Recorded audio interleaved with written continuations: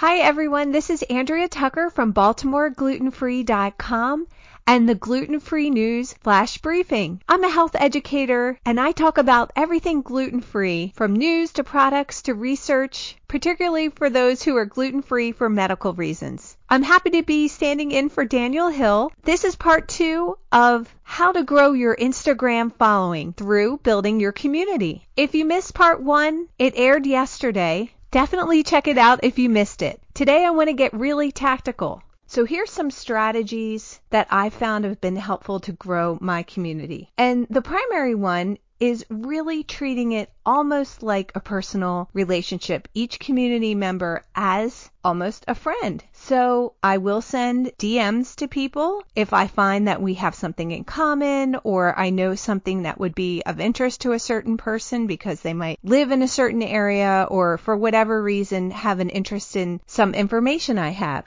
I like to ask engaging questions, lots of times on Instagram stories, and then continue those conversations in direct messaging. I try to show up consistently on Instagram and of course add value by being of service to people with important information. I'm a health educator, so I do this primarily by providing health-related information, again, geared towards the gluten-free community. I like to spotlight community members too. Sometimes that means giving someone a shout out for finding, for example, a product on sale, or it could be something like an accomplishment, an award, or a speaking engagement, really offering my support to everyone in my community. Outside of Instagram, of course, I'm building collaborations whenever possible, but I remind people on other platforms to visit my Instagram account. I also put it in my email signature, in my newsletter, and I will occasionally mention my Instagram account on Facebook and Twitter as well. At in-person events, and I try to do a couple speaking engagements a year, as well as I have some in-person groups I lead. I mention my Instagram account as a great way to stay in touch. I offer them specific examples of how following me on Instagram will benefit them by giving them examples of the things I post. For example, sales on gluten-free products, research news, health updates, that type of thing. Lastly, whenever possible, I try to make a human connection with people in my community. If I know I'm traveling to a certain area, I try to link up with people in some way. Sometimes that means asking them for recommendations for safe places to eat, and sometimes that means actually meeting them in person, which has been really great. So to wrap up, no matter what your community is, think about each of the members in a personal way. Consider how you can foster the relationships you have in your community, and then reach out to people outside of your community too that can offer some type of benefit to your tribe. By building these relationships, your community will grow, and so will your number of followers. I hope you found this useful. Again, you can find me on Instagram at Baltimore Gluten Free, and also, again, my flash briefing is the Gluten Free News. Thanks so much and have a great day.